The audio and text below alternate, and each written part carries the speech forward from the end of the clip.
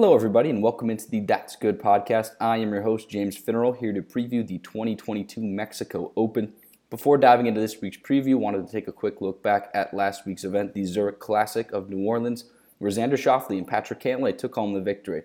They're known as very good friends. They broke the record in the first round, shooting at 59 in that best ball format, and they never got out of control for the rest of the weekend. They had some challengers, kind of closed the gap a little bit, but they never lost the lead. They went wire to wire in this event.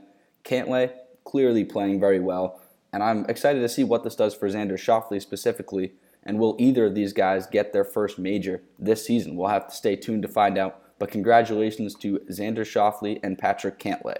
Now moving on to this week's event, this will be one of our lighter podcasts as it isn't the strongest event on the PGA Tour schedule, but we're still excited. The Mexico Open, it's the first time this is an official event on the PGA Tour. It's been on other tours, but the first time it's an official PGA Tour stop here.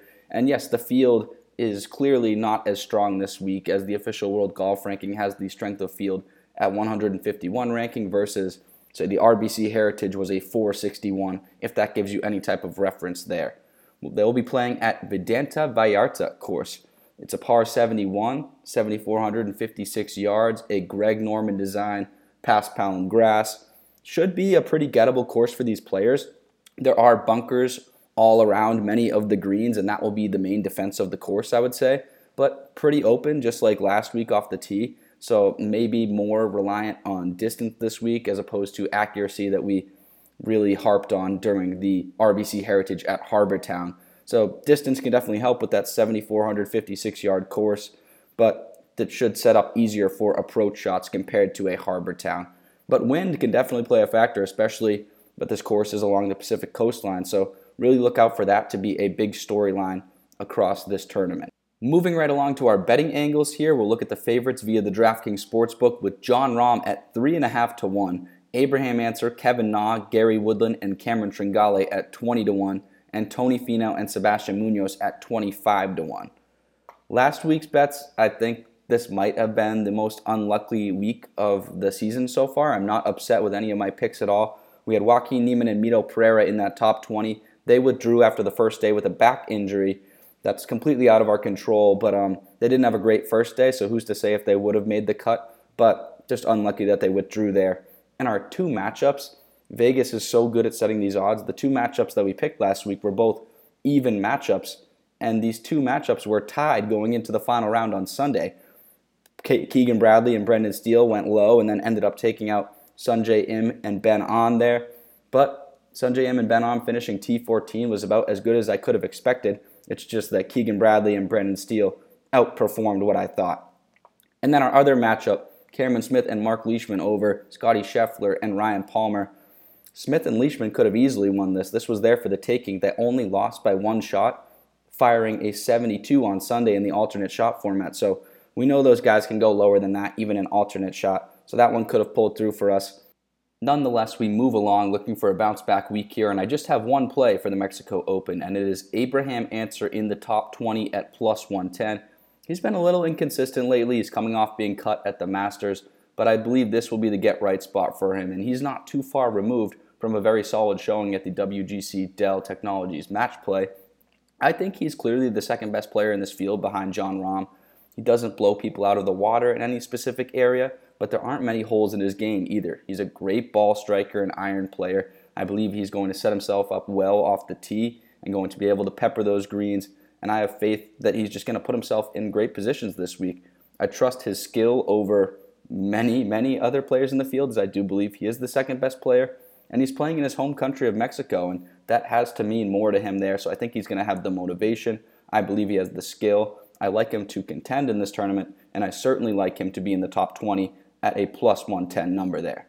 Now, last week's winner pick was so close. We had Sam Burns and Billy Horschel, and they came in second place alone. They had an opportunity. They had it within one on Sunday, but they put it in the water down the stretch, and I think they had to take those risks to try to overtake Schauffele and Cantlay, but those guys weren't going to make any major mistakes to open the door again.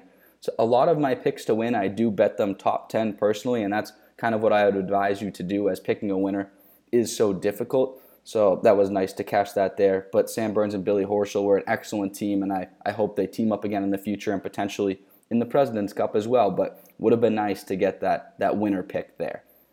But without further ado, our winner for this week is Jon Rahm at 3.5 to 1. I don't like to pick the heavy favorite, but it feels like this tournament is just completely his to win.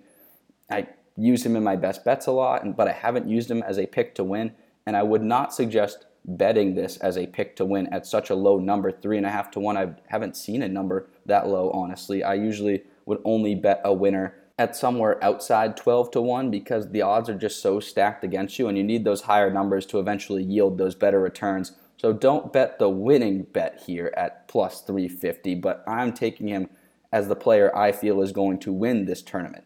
He hasn't had his best stuff this year, honestly, but he's far and away the best player in this field. He's got the distance to handle this course, and for sure he's got the accuracy and iron play. If his putter is neutral, just even with the competition, he will certainly be in contention and believe he'll have a good chance to win this tournament. And I think this will be a great confidence boost for him before these big events coming up as we head towards the summer here. So Jon Rahm as my winner at plus 350, but would not advise betting that as an outright winner. If you want to play him top 5, maybe go for that instead. Moving into the dark horse segment here. Last week we had Charles Schwartzel and Christiaan Bezuidenhout. This was a pretty good pick. They made the cut, finished tied for 32nd.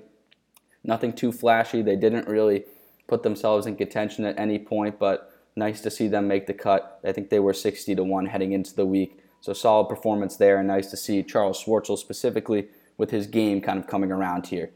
But without further ado, our dark horse pick for the week is Kevin Streelman at 60 to 1.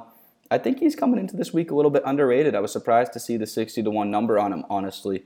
His last performance, he missed the cut at the RBC Heritage, but before that, he'd been playing some really solid golf. Tied for 18th at the Valero, tied for 7th at the Valspar, tied for 22nd at the Players. So I think his game is coming around, and especially his approach game, which is an area that he hasn't been as sharp on, but I'm seeing gains in that specific area there, which I think is huge, especially this week. And he has been very consistent off the tee, so I'm not worried about that at all here. So I have more faith in his consistency and ability to adapt to these different situations than other guys in this range outside of 50 to 1 here. So I like Kevin Streelman as the dark horse pick this week at 60 to 1.